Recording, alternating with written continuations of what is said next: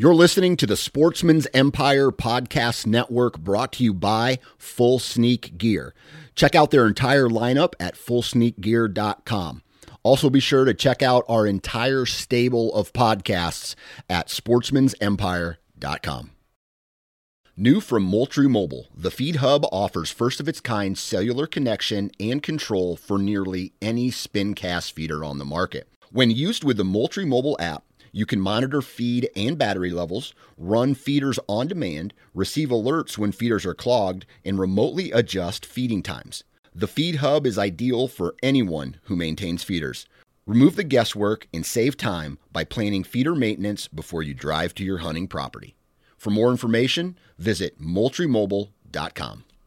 When you post hunting photos on Instagram, they get censored. When you post on Go Wild, you get virtual fist bumps from fellow hunters. When you buy gear on Amazon, you gas up a billionaire's spaceship. When you buy gear on Go Wild, we donate to a camp that teaches kids to hunt, fish, and shoot.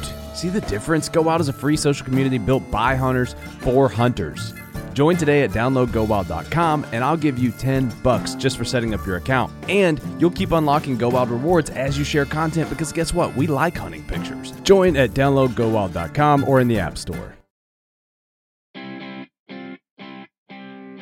The Houndsman XP podcast is fueled by Joy Dog Food. Joy Dog Food has a rich tradition of supporting the Houndsman of America. Founded in 1945, Joy is proud of its history and the relationship it has built with the American Houndsman. And in 76 years, there's never been a recall. Made with 100% American-made high-quality ingredients, Joy Dog Food has one of the highest calorie-dense formulas on the market. For 76 years, this made-in-America product has kept hunting dogs in the field day after day, season after season.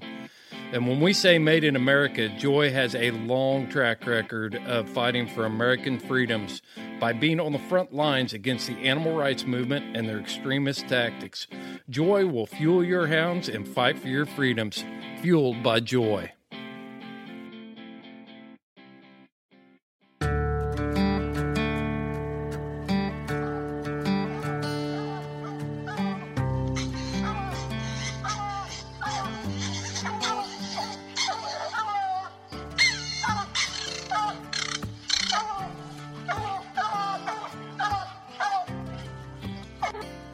This is the Houndsman XP podcast.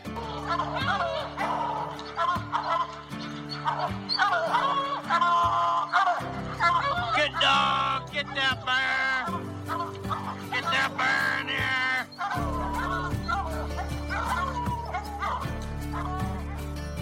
The here. original podcast for the complete Houndsman. Look at your coat of go, Justin Heights. We're gonna get him. We're gonna get him. The podcast that represents our lifestyle of extreme performance. Get up there. Get him. Get him. Yeah, good boy. Good boy, Ranger. Uniting houndsmen across the globe, from east to west, north to south. You know, if you're going to catch a cat or a lion, you know, you have to have teamwork. We take you to the wildest places on earth. Yeah, so how many days a week you spend in the day? As much as I can, to be honest with you. Anytime that I get, I'm out there. Join us for every heart-pounding adventure on Houndsman XP. I'll tell you like I tell everyone else, I'm going to hunt whether you're here or not, so you might as well be here.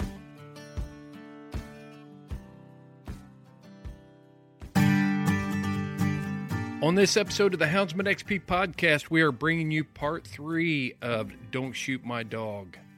Don't shop on Facebook for legal advice. We're bringing it to you right here on the Houndsman XP podcast, and in this third episode, I am bringing you a prosecuting attorney who went on to be the Assistant Chief Deputy Attorney General for the state of Indiana. He's now in private practice.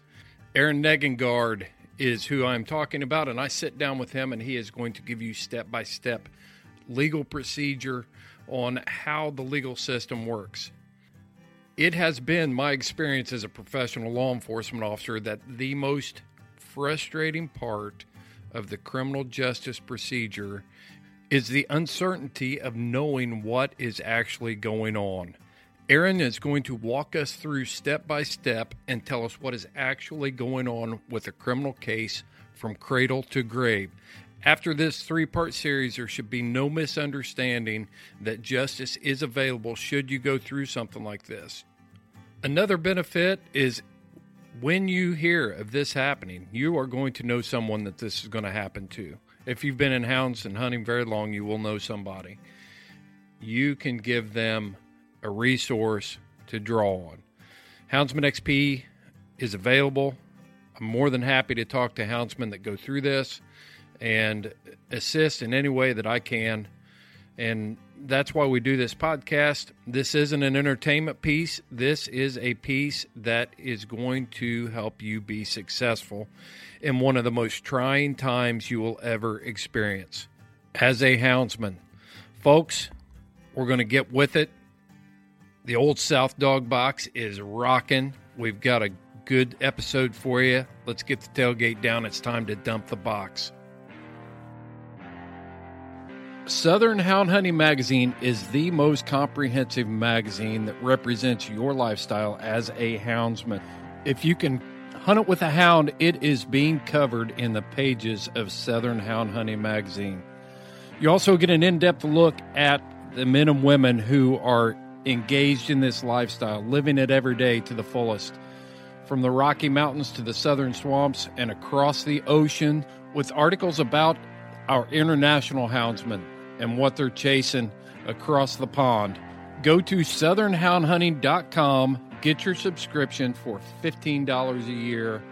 Southern Hound Hunting Magazine, promoting the fair chase experience.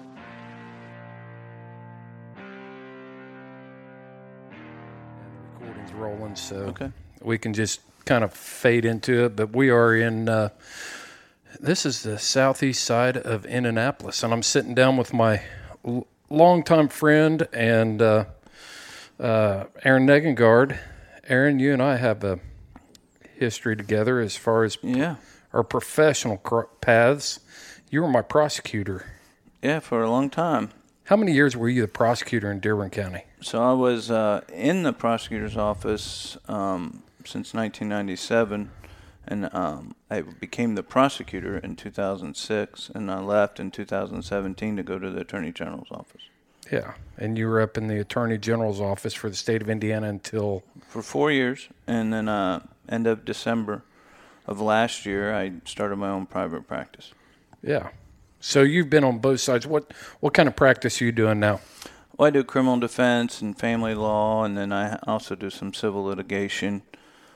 I've taken some interesting cases. I'm pretty much just like your normal small-town attorney. If someone's got a legal problem, I try to help them through it if I can, or direct them in a direction of someone who can help them. So you're to sum up your career, you spent did you go to the prosecutor's office right out of law school? No, I was in private practice for a little bit, and actually in '97 I was part-time with the prosecutor's office. Shared one position came open, so it was split into two. The other person you recall is Tony Sabo, and then we were part-time for a while, and then we eventually became full-time. When I was in part-time, I still had a private practice, but obviously not in the criminal defense world. So I did, divorce and bankruptcy. I was a school board attorney for a year. A couple years. I was a county attorney for a year. I was on county council for a period of time, and then in 2000. Well, I became the prosecutor in 2006 by appointment from the caucus because Sally McLaughlin, who left to become judge at Dearborn Superior Court 2, and she was appointed by Mitch Daniels for that position. She was appointed for a year, then ran that same year, and I was appointed for a year and ran that same year, and then I was elected. And then I never had an opponent, so I was elected 3 times, and became, when Curtis Hill was elected Attorney General, I went to be his chief deputy for his term of 4 years. I felt really important when you got that job, just so you know. I had a link to the Attorney General But yeah, I mean, we work through a lot of different cases. Yeah. And Dearborn County is a pretty busy place, and you established a pretty good reputation down there as a prosecutor and things like that. So I'll tell you, one of the reasons why I wanted to have you on the podcast was to talk about, I remember it was cool for me to see the prosecutor of my county, where I worked most of the time, bring his kids to the Hoosier Tree Dog Alliance youth hunts at Crosley. That was great. And get involved in hunting like that. And it was an unusual thing for me because I'd never had a prosecutor that I really thought gave a crap about what we did, other than making sure our paperwork was right and how you could pretrial things off the court docket. But right. Yeah, well, my kids were, I grew up, my grandpa was a big hunter, and my dad tried to do it, but he was too busy.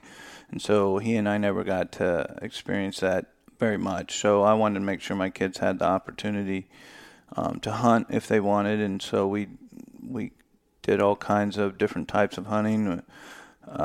Squirrel hunting with tree dogs, was a blast. You just can't beat that. And, we were out there, I think, on that particular hunt.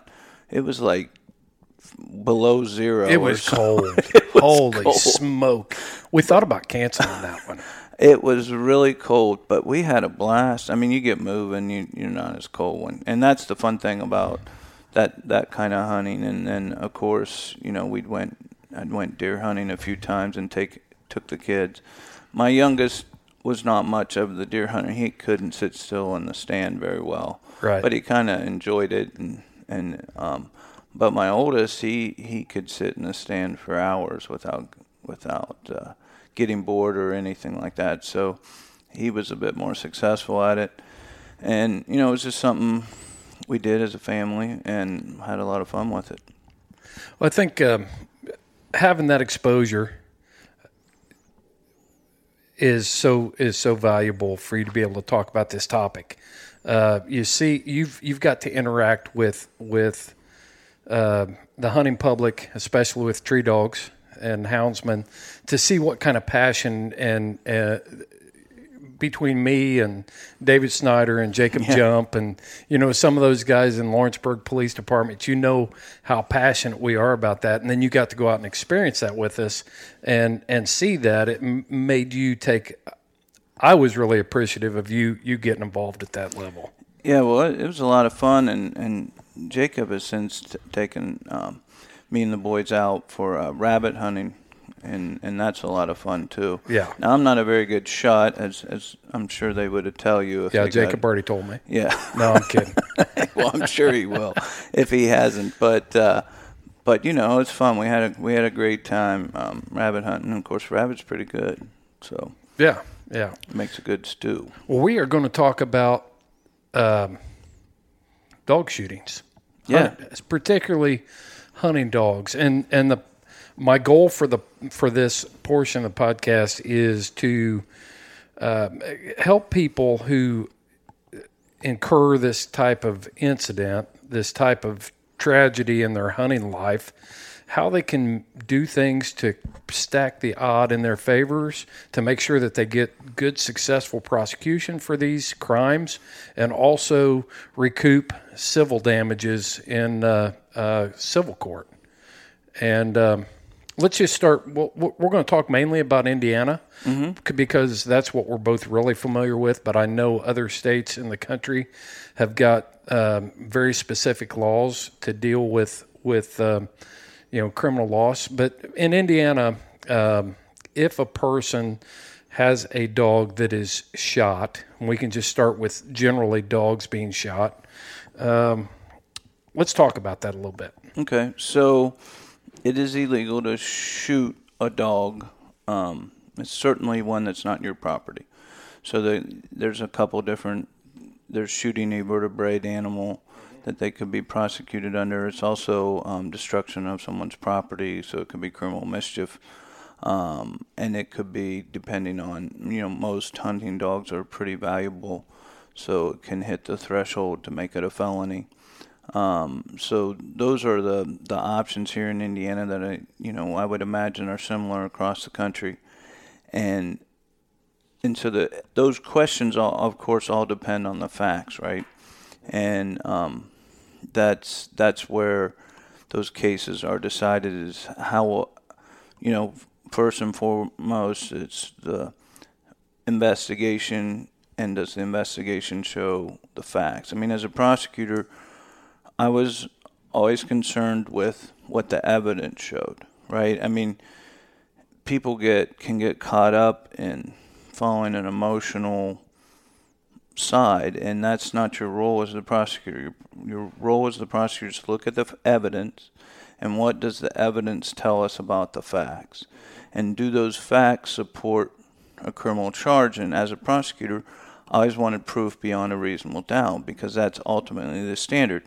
Can it be less to file a charge? Yes, but are you really doing your job as a prosecutor if you're filing a charge you know you don't have the evidence beyond a reasonable doubt? And so I felt, since that was the standard, we lived by that standard. And I mean, we were very effective still in pursuing prosecutions. Now, I never had an instance specific to this type of case, but that's what does go on and as prosecutors look at cases. Criminal law is criminal law. The threshold for, proving beyond a reasonable doubt is the same whether it's somebody breaking into your house or somebody That's correct. stealing your gun out of your truck or somebody shooting your hunting dog.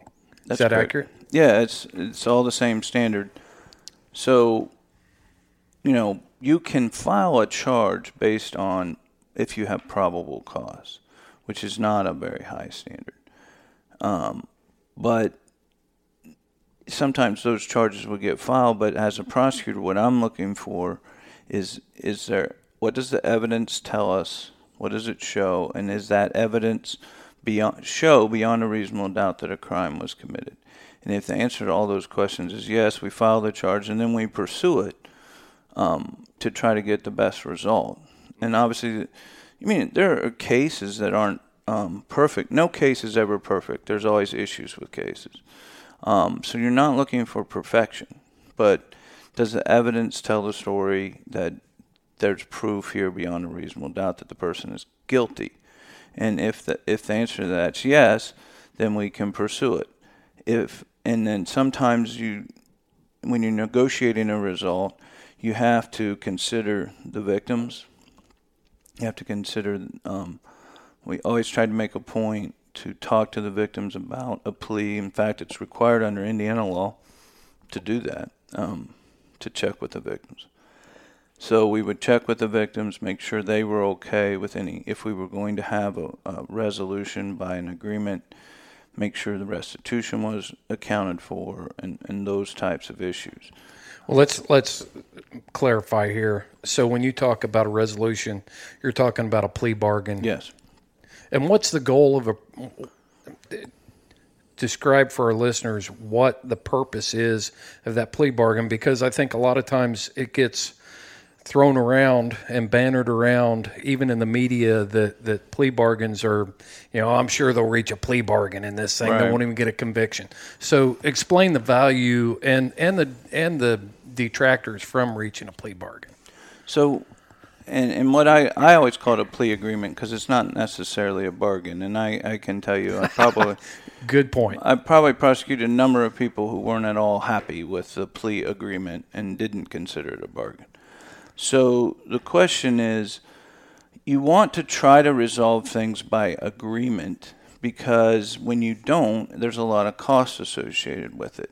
A jury trial, even on a lower level offense, is expensive. The jurors have to be paid, people have to be brought in, they have to be fed during this period of time. Most juries don't result in hotel stays, though. That's like, bigger, high-profile cases where they have to be protected from the media circus. And, I had a lot of cases, but we never had one where we had to do that. Mm-hmm. But that said, it's still expensive. You have your deputies, you have a lot of costs associated with it, and it's a very time consuming. It takes up a huge chunk of time, so you can't afford. It would bankrupt the system if every case were tried. So you look for a reasonable resolution. Now, again, depending on the strength of the case, the resolution could be not anything at all that the defendant wants. I mean, because the defendant has to weigh, if they go to trial and push it, they could get the max. And the max could be a problem for them, right? I mean, do they want to risk going to jail if they wouldn't otherwise be going to jail? Do they want to risk, they have to consider a lot of risks too.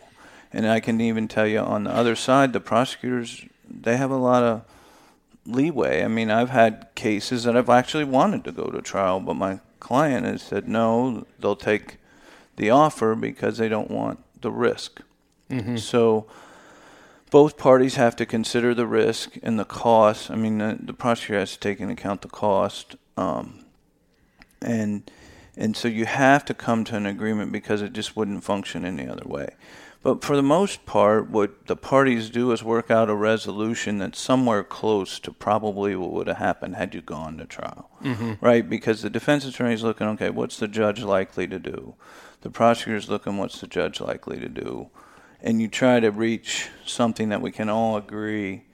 And the benefit to the state generally is that there's an agreement. But sometimes it is you're just pleading to the court and your client's throwing himself on the mercy of the court. But it is a mitigating factor if you take responsibility. Just like anything. I mean, the courts are always going to consider if you did mess up, if you take responsibility, they're going to look at that as a mitigating factor. And so when people take responsibility for their actions and own up to their mistakes, certainly that's a mitigating factor that needs to be taken into consideration. And so many cases, that's what people do even after talking to an attorney because it's going to benefit them to do that. And so that's why most cases end up in a resolution. Now, oftentimes, bigger cases don't. Like murders aren't going to get resolved because there's no happy ending. Certainly death penalty, there's no middle ground there. Right. A person's not going to agree to go be executed. Although I think McVeigh tried to. But that said, I think it's important to understand that the plea agreement system is something that's vital to keeping our criminal justice system working, and it's not really bargains. I mean, look, sometimes the cases don't work out and the defense gets a pretty good deal. Oftentimes it's the other way around. Right. And so I would say it's a system that works pretty well.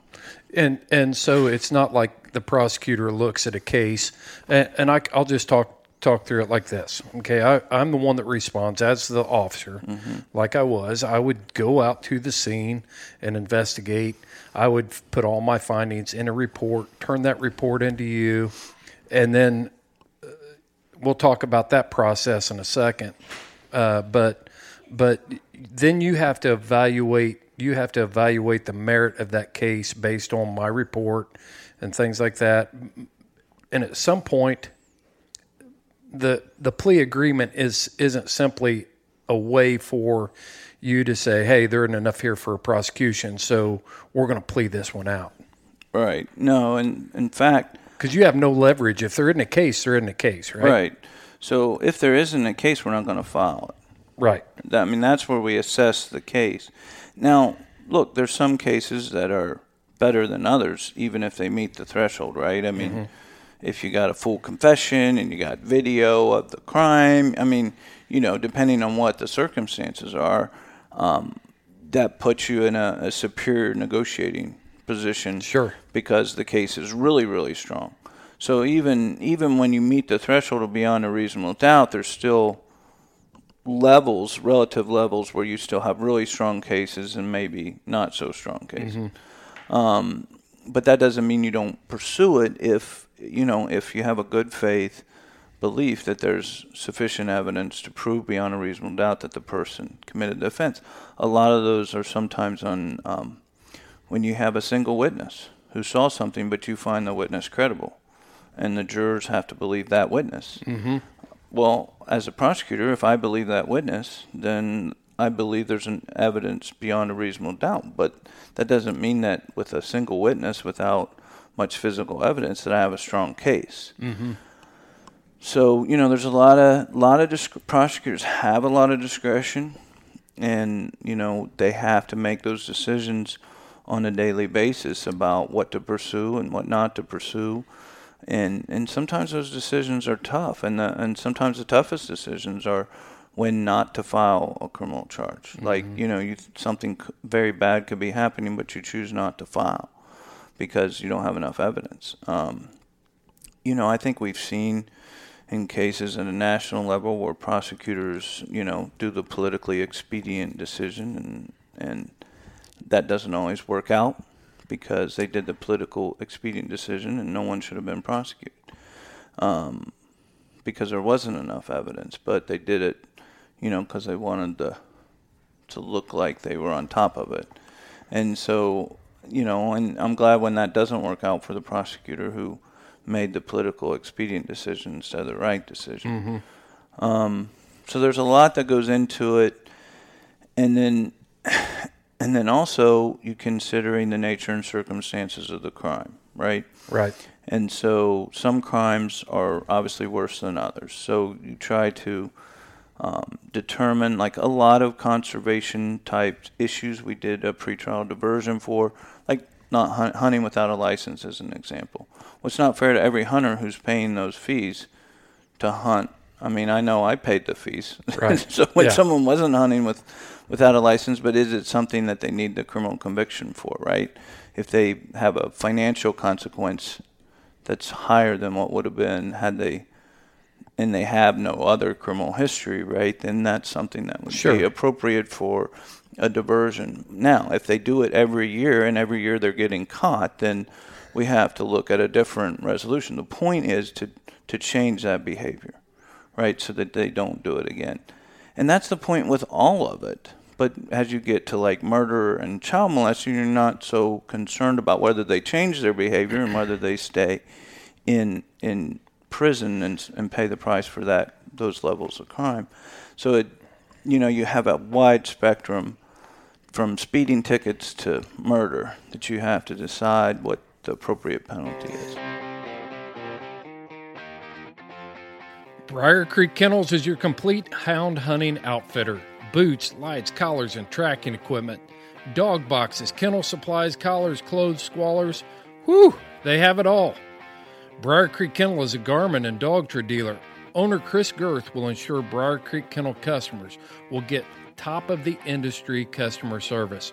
Whether you purchase from their website or you find them at a major coonhound event, Chris and his staff will share expert knowledge and experience about every product they offer. Chris Girth is a top competitor and breeder of hounds. He knows what gear you need to be successful. Look for Briar Creek Kennels on the web for a complete online store or look at their fully stocked trailer at any major coonhound event. Briar Creek Kennels, offering a hound hunting public generations of excellence. Check out Dogs Are Treed at dogsaretreed.com. Leashes, tie-outs, medical kits, paws are protected, and dogs are hydrated, cutting-edge, high-quality gear for you, the houndsman. Gear designed for houndsmen by houndsmen with the highest level of craftsmanship available. Dogs Are Treed is also the exclusive dealer for Houndsman XP Podcast logo wear. We're working on our line over there, but we just dropped some new hats at Dogs Are Treed, and you can see them on our page at dogsaretreed.com. And don't forget at checkout, enter the code HXP 20% off, all capital letters, and you will get 20% off of your entire order. Find them today at Dogs Are Treed at dogsaretreed.com. I think there's a lot of misunderstanding out there about, like the levels of crimes. When you take, and I'm going to be showing my age, but when I started, it was A through D felony. So you take something that's a D felony, that means something to me as an officer, and that means something to you as a prosecutor. Whereas, murder was an A felony. The dog shooting deal in the state of Indiana is if a person kills a vertebrate animal belonging to another person without that person's consent, it's a level 6 felony. Bang, there it is. Okay, now the defenses behind that are if it's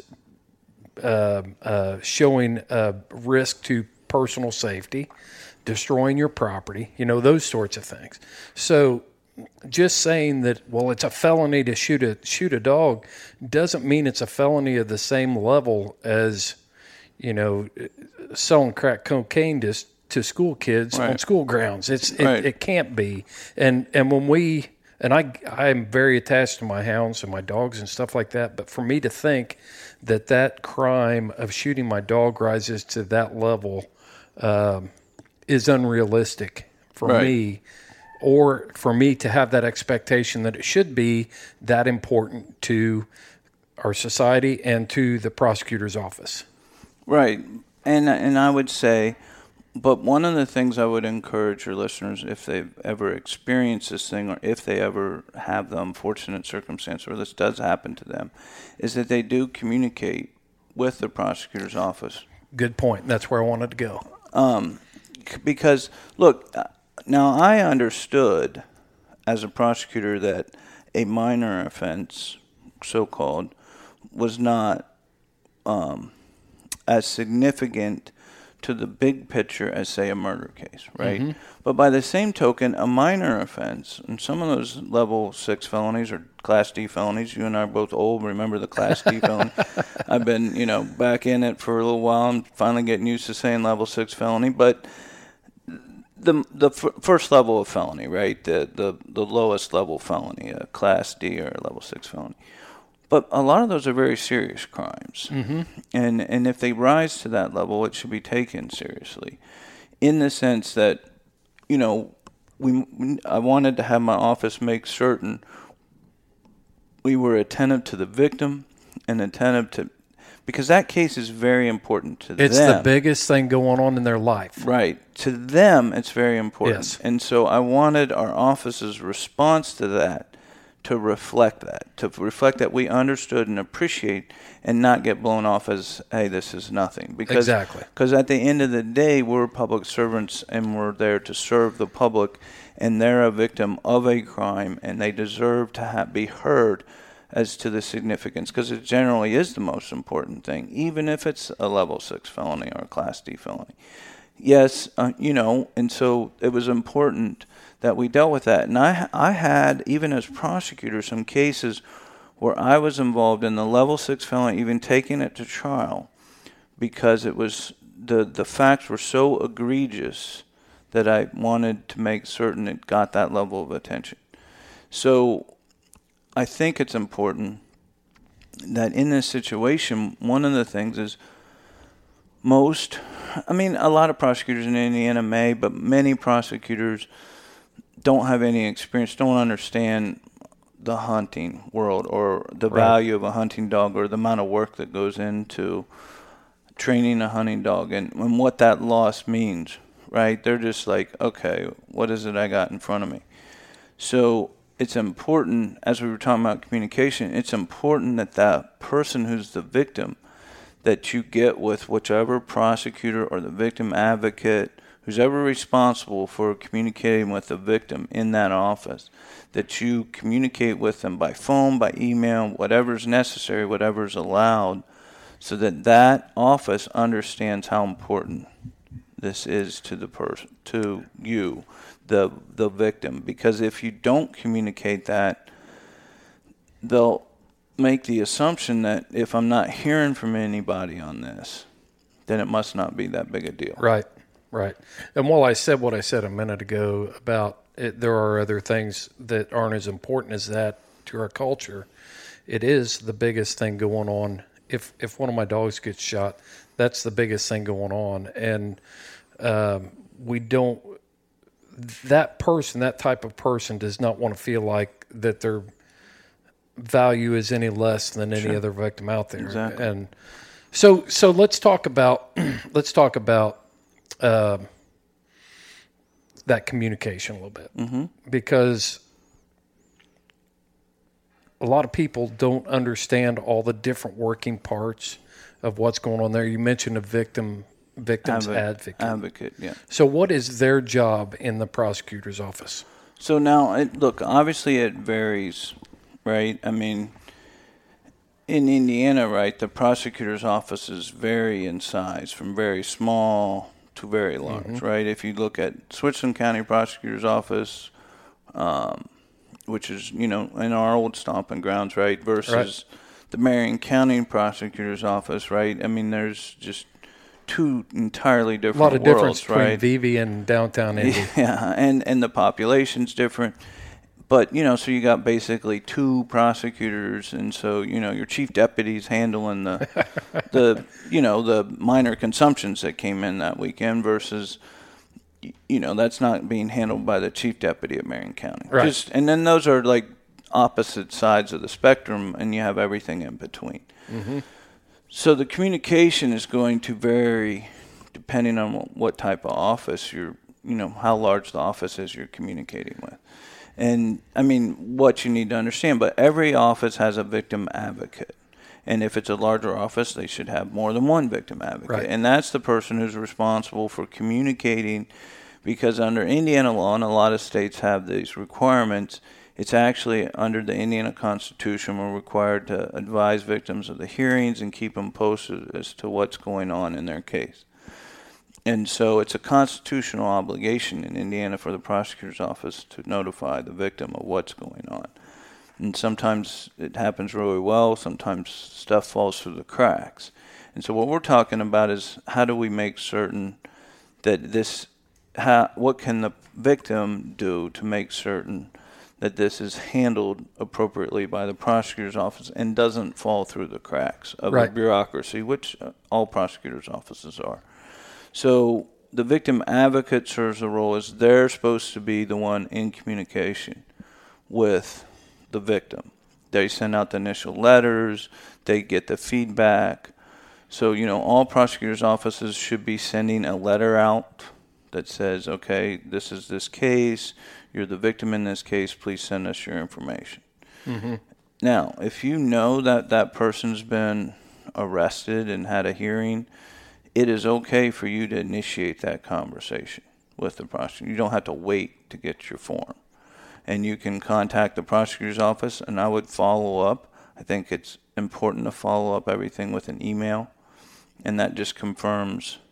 I mean, if you just have a phone call and someone talked to you and they didn't document it. Yes. Yeah, so I always think it's appropriate. The phone call's fine, and in fact, a good thing, because you want to have a working relationship with the person. But by the same token, you need an email as a paper trail. In the old days, you just send letters. But in this case, you just send an email. Oh, I appreciate talking today. Here's what and you can politely say what you discussed and stuff. So if there's ever a question down the road, you could sit with someone superior and say, here's my email on such and such date, such and such date, such and such date. And that helps. And look, the squeaky wheel does get the oil. You don't want to be overly squeaky because it may, I don't want to talk to that person again. But you want to be persistent enough so that they understand how important it is. So, because they're not going to have any clue. I mean, most deputies are not going to have any clue how important it is that someone's hunting dog got shot. And they need to know. And the best way to do that is if you could schedule a meeting, an in-person meeting. It's harder with COVID, or at least a Zoom call, something to where they can actually see you, interact with them, preferably with the deputy who's in charge of handling the case, because that's the person who's actually going to be making the decision. That can't always happen. And doesn't always happen, and that all depends on how the prosecutor's office handles those things. So at least with the victim advocate, because at a minimum, the victim advocate's going to be communicating with the prosecutor who's handling the case. And And so that prosecutor is going to take into account what the victim advocate's telling him or her. And I will tell you, look, one of the most important things for prosecutors handling the cases is not to have upset victims. We don't want a victim coming in at the sentencing hearing and telling the judge, I'm not in favor of this plea. Now, because the victim has a right to do that in Indiana. Now, that said, there are times where people are unreasonable and unrealistic. Now, as the prosecutor, I always wanted to make certain if we were going to be in that situation that we've sat down with the person and explained that to them exactly what's wrong with the case. And I never had those conversations really go bad. I would have, even after I had those conversations, people might express a little, still might go into the court and say their piece, and that's fine. At the end of the day, the judge is probably going to defer to the prosecutor if the prosecutor shows that they were diligent on this issue and there's a reason for the plea. Now, if that said, I know, pleas do get rejected when a prosecutor, contact with the victim has been poor. Yeah. So today's day and age, you talk about that phone call. You get a phone call from the victim's advocate, and I'm on my cell phone, and I'm out hunting. Right. I haven't got anything to document with Right. at that point. I don't, unless you're really on it, Right. carrying a notebook and a pen with you, you're not going to be able to document that. So you say anytime you have a case like this and then you get contacted by the office, you should ask for an email address to follow up, to come back and say, hey, do you have an email address that we might be able to communicate on? And it's just simply an email back saying, thanks for your call today. I appreciate you taking time to talk to me, even though they're obligated to do it. It's called greasing the wheels here a little bit, but it's my understanding that this is what we covered today. You told me this, and this. Is that accurate? Yes, and I mean, if you are in a place driving or whatever where you can't, and this conversation takes place and it's going to be followed up later, you can always just say, if it's a few hours later, get the email address, and you can always call back and get the email address when you're at a place where you can write. Right. Or you can, if you have the email address, a lot of times it's on the website anyway, you can shoot an email and say, thank you for your time. I was driving at the time, didn't really understand. What do you need from me? Sure. And again, and it's okay to take that opportunity in the email again to express, the value the dog has, because that's. I was going to ask you about that. Yeah. How do we come up with a realistic value for that loss? So what you aren't going to get is like so what you get so restitution in Indiana and in most places deals with more a direct out-of-pocket loss. Okay, so a lawsuit might be a little different. A civil lawsuit, you might get a little bit more. You can argue about other things, but actually, so the value is the fair market value of that animal. Okay.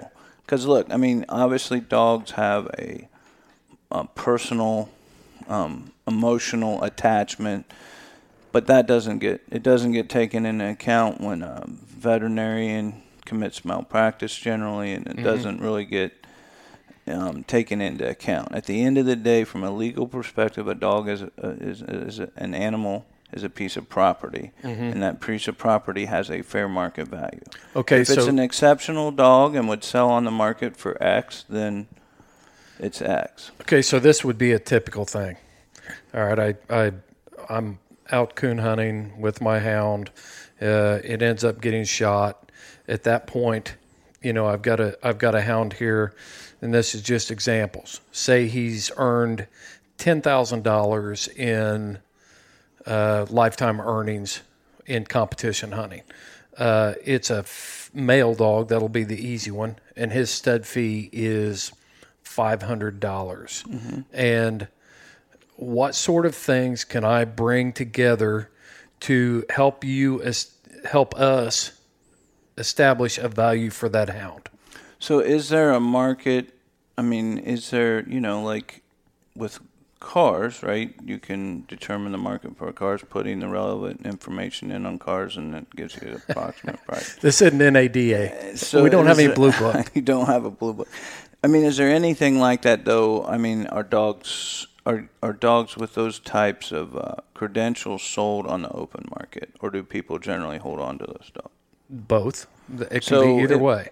Now look, in a civil case, you might be able to get lost earnings from competition. You might be able to get that in a civil case. So in a civil case, it might be, because you can attribute a specific number to that. Mm-hmm. But legal restitution is more limited than that. It's limited to an out-of-pocket loss. So it would be limited to, from the criminal perspective, your restitution that you'd be entitled to would be limited to what that dog would go on the market. And that can be a range. Now, that doesn't mean you undersell that to the prosecutor, right? I mean, you put all those facts in because the prosecutor's going to get kickback from the defense attorney. What do you mean I got to pay X amount of, I looked online and I can get that dog for X, right? Right. And so you're going to have those debates. So the more information the prosecutor has, the better. And one, you're dealing with the negotiation of a criminal resolution, so they may tend to pay a little bit more, to satisfy and get it done. So that he doesn't have so that your shooter doesn't have a felony conviction, as an example. And he's losing several other liberties that are. Well, if he gets a felony conviction, he's not going to be able to hunt. Right. So at least for a period of time. So that obviously is of some value. So you do have the ability, as long as there's good faith. It doesn't mean you get to pump up the value of your dog more than the value of the dog. But the more information you give the prosecutor with regard to that, the better. And also I think it's important that the prosecutor understand the emotional attachment hunters have to their dogs. I think that's a big... And that's just so that they understand how important it is. It's not just a money thing, although money is certainly a key component. Sure. But it's not just a financial loss when a dog is shot. There's an emotional plus... a lot of people will actually hold on. I mean, some people train dogs to sell them up, but some people... Sure. It's they're not giving that dog up. Right. Right, that's their... And the situation that I can think of that playing more of a role in is like when my teenage daughter, when she was a teenager, would hunt with me a lot. If it would have been one of my dogs that would have been shot like that, that would be a lot different for me to pursue that case than if it was my daughter's dog, because she looked at that dog in a completely different way than maybe I did or I do. And so now I'm dealing not only with the loss of this hound, but I'm also dealing with the emotional loss that my daughter is experiencing at that time. So I always say, you said loss of hunting, but what kind of human being would shoot another kid's dog? Right. I mean, come on. Well, and I think that goes into consideration. I mean, look, the prosecutor's office is certainly going to consider all those factors. And by the way, they're going to consider it because the judge, if it were just like an open sentence, the judge would consider all those factors. And it may be that the facts are particularly egregious. That there's really, whatever thought went into it, the person was just callous and just shot this animal without thinking twice about it. And then, and that this animal happened to be, a kid's dog that has, all those factors. So it's important to communicate all that. And now, look, not necessarily in the sit-down conversation if you can't get to all of it. But that's why it's important that it all be communicated in email. Okay, so boiling this thing down, and we'll just, I might be a little facetious in some of this, but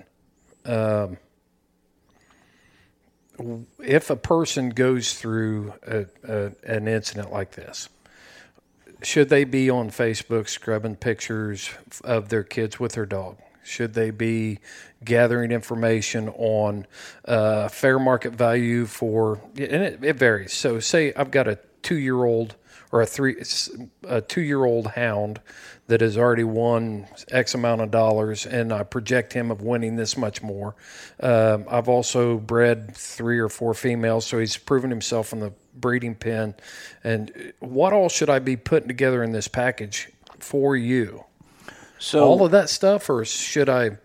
Well, if you have an idea what the fair market value is, that would be a good place to start. We're still talking criminal. We're not talking civil. That would be a good place to start. And then, yeah, that information would be, okay, so here's the fair market value. Here's how I arrived at the fair market value. Here's other facts should be taken in consideration. And what the animal's earned, how much projected lifetime earned. You could put all of that in.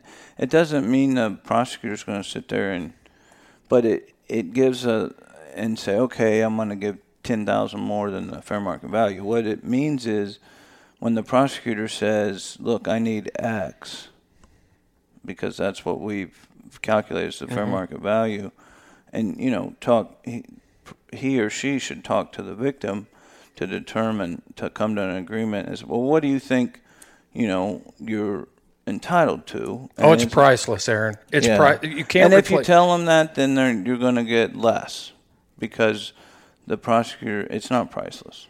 Emotionally it might be, but that can't ever be paid. So you got to come up with an actual figure, and you have to come up with a figure that's in good faith, defensible, and that's defensible by facts, right? Here's how much that dog would go on the market.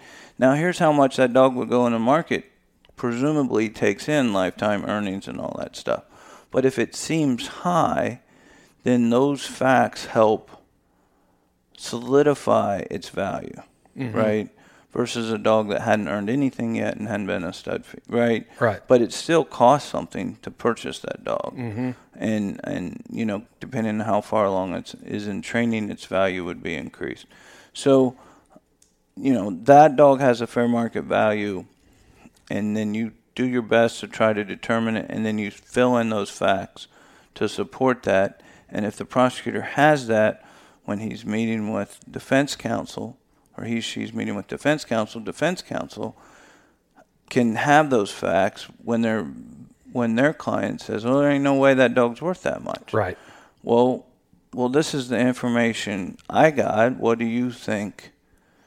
What do you think it's worth? And then maybe we negotiate that. But the more information, information is key. The more information the prosecutor has about the case, the better resolution the prosecutor can achieve.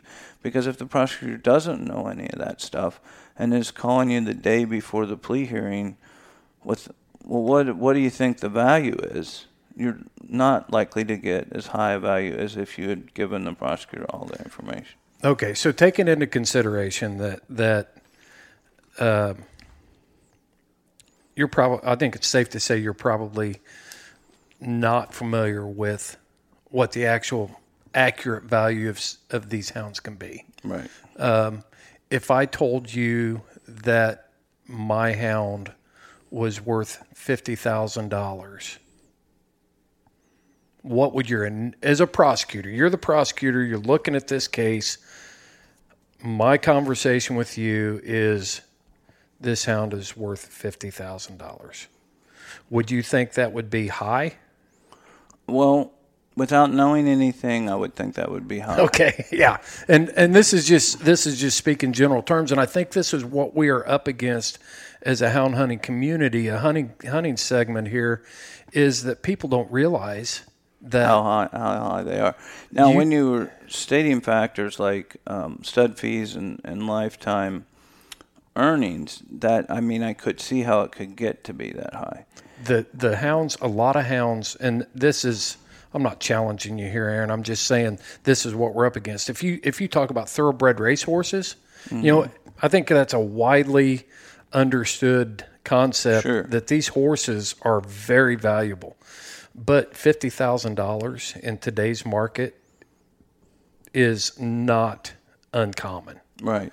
And that's a shocker to just the general public. I mean, you run that by a judge, you run it by a jury, most people are going to be sitting back going, holy smokes, I didn't realize a dog could be worth that much.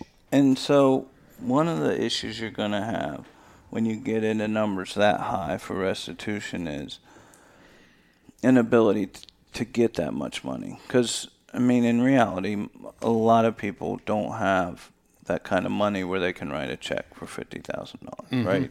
And that's a good point. Let's go into that. So now you've gotten into a number that's kind of unrealistic for many people, and not all, right? I mean, you could be some guy who's got plenty of money and shot the dog and can write a check without blinking. But that's the guy that worries me because he's not going to feel any remorse he's either. Not going to feel any remorse, yeah, it's but like, at least you get your 50 over. grand, right? Yeah. But in most cases, you're going to get somebody who's not in a financial ability to get that. And that's why, it's like auto accidents. That's why you have insurance. Because the insurance is there, and, I'm sure there's not anything like that available in this world, but because most people can't afford to pay the damages. That's why if you're smart, you got a high underinsured and uninsured claim, because if you wreck into the person who's only got 25 grand, you want to make sure there's enough money there to take care of your damages should you have the unfortunate of serious injuries or whatever resulting from an auto accident. So with that said, there's a pocket there that can take care of that expense. But if we didn't have, which is why there are requirements, if we didn't have insurance and didn't have most of the cases, we wouldn't be able to get the money because the judgment wouldn't be worth the paper it's printed on. Right. Because you still got to enforce a judgment, and that's kind of in the civil thing. So if, as a prosecutor, I'm demanding $50,000, then I can't. It's unlikely that I'm going to be able to get that. So you can get an order over a period of time for a certain amount. And where they're basically making payments on their judgment. Making payments. But it's unlikely, it's unlikely you're going to be able to get a full recovery of 50 grand. So, but you want to be able to support that. If that's what you're talking about, that high a number, and if that's not uncommon, you would really need to sit down and prove that out to the prosecutor, because the prosecutor's got to understand where that's coming from. I can just imagine. I can imagine how that conversation would go. If I was not familiar with the in-depth knowledge that I have with hounds, if somebody walked in and said, "Yeah, that hound's worth $50,000," I'd be like, "Bullshit!" Right?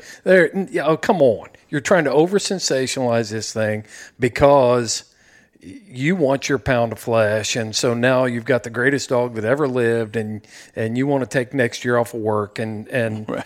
Whatever it is. But the thing of it is, they're actually worth that much money, and so this is as much about having this discussion as much about preparing hunters to keep track of things like that, and Sure. to do a little bit of pre-planning, because every time you turn that hound loose, you could be encountering a loss on that. Right. So you need to know what those numbers are. You need to think about it now. So, if it's $50,000, one of the things I'd want to see is people paying $50,000 for that dog, not just this is an estimate. Other examples. Yeah, so here's a dog, just almost like a house, right?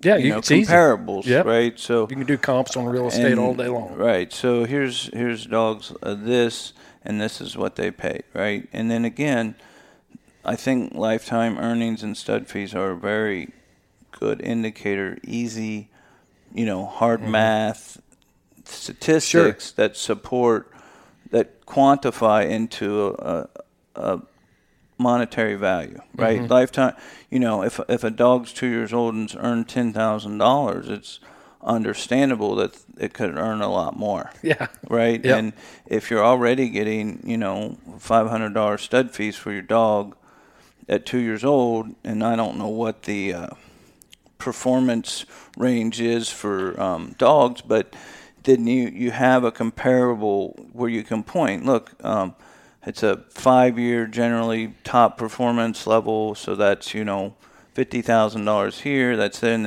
then you figure out present value. I mean, you get someone who really knows statistics. They can actually figure that out for you. But that would support. So when you go in and you say the dog's worth $50,000, and you go in and they go, what?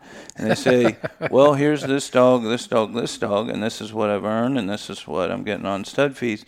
That obviously supports that, right? Versus the dog you just bought, the puppy that you just bought for. That you got high hopes for. Right. He's going to be the best one ever. I know he is. And you don't get to make that argument, right? I mean, maybe it would have been the best one ever, but we don't know that yet, right? I mean, it's got to have proven itself to be worth that level of money. But if you can make the case and the prosecutor has the information to support that, I mean, I would think the prosecutor would say, no, this is what we're dealing with, and try to get at least a judgment and some sort of requirement to pay on that. Right. So you could get the pay, because you do have the ability to get a judgment that would attach to any of that person's property through the restitution. A lot of times we would reduce restitution orders down to a judgment. And then as a condition of probation, they would be required to make payments towards it. And getting rid of the felony would be one way to get the money. Yeah. So I think at the end of the day, people just want to be treated with respect, and absolutely. like they want what is fair and equitable.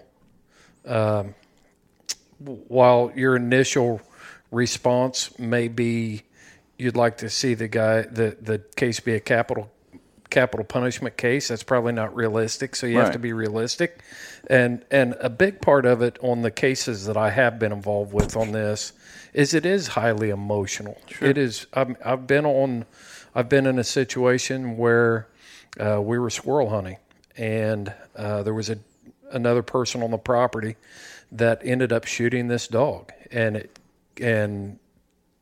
at that time, it wasn't my dog.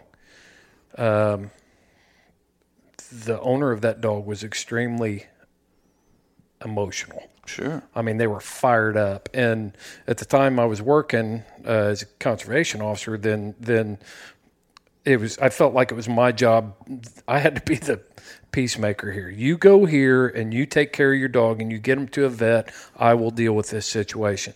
I get it. It's going to be an emotional type thing. But the person who takes time now and has the information like you've given them today, and they can start, we never want to, hope you never have to use it, but if you can prepare in advance for this type of thing, then it doesn't rock your world quite so bad.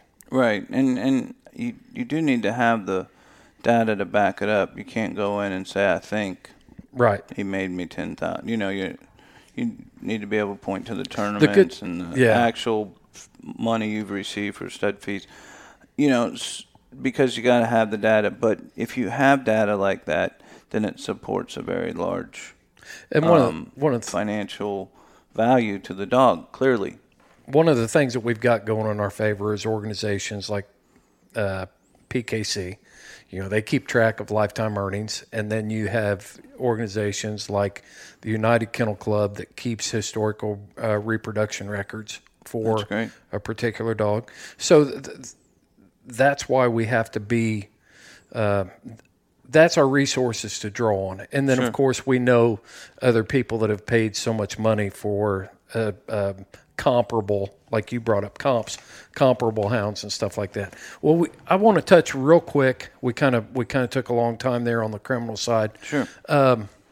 Real quick on civil. Tell us what's different about civil law versus criminal law. So first is the standard of proof is by preponderance of the evidence, which is 51%. So if we're putting a number, and I don't like to do that on beyond a reasonable doubt, but let's say beyond a reasonable doubt is 90% or higher, preponderance is 51%. So the standard is much lower. More than likely he did it. Right. Yeah. And then because it's a crime under criminal mischief, you could be entitled to attorney's fees, and you could be entitled up to triple damages. So you need to look at that to be certain, but that would be, civil crimes generally are entitled to attorney's fees and treble damages. You would want to review that and talk to an attorney about it. The downside is a lot of attorneys aren't going to take that on a contingent fee for the reasons we discussed is, well, I can sue someone and get $1 million judgment, but if they ain't worth $1 million, then that's not going to do me a whole lot of good. Right. So they're probably not going to do a contingent fee on it, because contingent fee means there's a likelihood that I get paid, and so because I could get nothing. You don't have to pay anything up front, but you got to take the risk. Mm-hmm. If the attorney's taking the risk, they can charge a higher percentage, but that presumes there's a pot at the end of the rainbow that I would otherwise get unless things go really bad. Yeah. So in all likelihood, I'm going to say I need some money. I need a retainer. I need a retainer, and that gets really expensive really fast, right? Mm-hmm. I mean, my hourly rate, which is probably low for Marion County, is like $300 an hour. Wow. And we need to get this cut off pretty quick. And that's not high for this area. I mean, attorneys at larger firms are, $1,000 an hour or more. So, and I say that just so people understand how expensive it is and how expensive it can add up really quick. And so even at $250, it doesn't, at 4 or 5 hours in, you're into $1,000. Right. So that's kind of the prohibitive issue there is either the person has a $50,000 dog that they're willing to write a check for $10,000 to pursue a lawsuit, but then what if the person has no assets, right, or not substantial enough assets to pay the $10,000 that you eventually get? A $50,000 judgment that you paid $10,000 for, and maybe you get the attorney's fees, so maybe you're owed $60,000. But if the person doesn't have $60,000, then you have a piece of paper you can frame saying you got justice. Won. Yeah, but it's a participation certificate for a civil case. Yeah, so I mean those are the downsides. Now look, sometimes you could run into someone with the deep pockets, right? Mm-hmm. And then that would certainly be worth pursuing, but in most cases, you're not going to run into the person with the deep pockets. So the criminal remedy is really your only remedy. Yeah. But, if they have a large piece of property, if they were hunting on their property and it's a large piece of property, it might be worth pursuing something to get some sort of judgment. And you could even go, if it's not a $50,000 dog and it's a $3,000 or $4,000 or up to $8,000 dog, you could go to small claims court. You don't have to pay an attorney anything.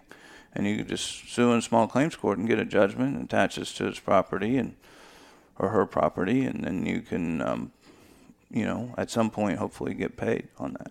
Gotcha.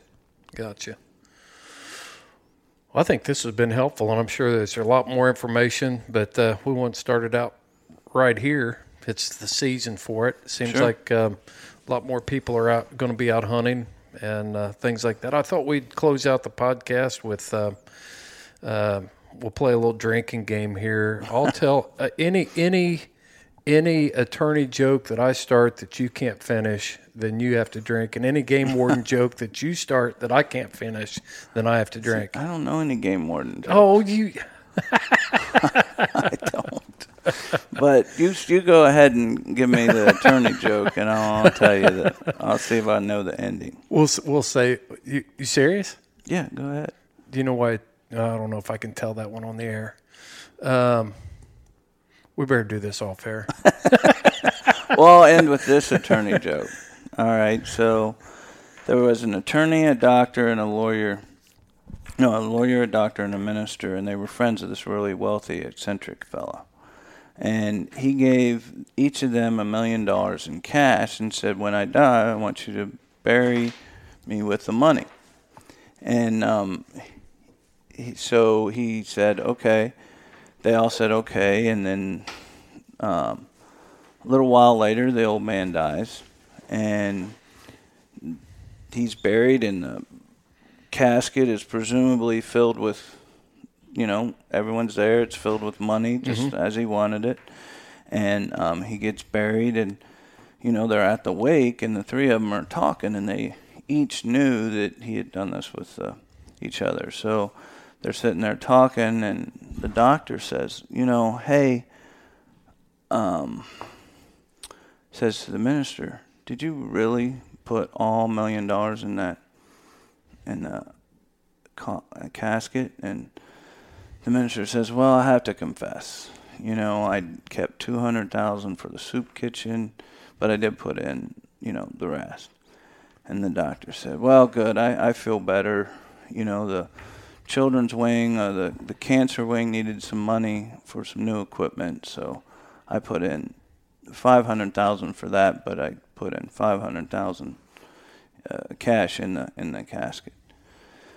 And so then they asked the lawyer, did you put all of the money in? And the lawyer said, absolutely. I wrote him a check. So anyway, we'll leave it at that. All right, Aaron. Hey, thanks a lot, man. I appreciate you taking your time and helping us out on this. And can't thank you enough. All right. It's always been a pleasure. It's been fun. Yeah. It's been great. Thank you very much. Thanks for having me. Bye.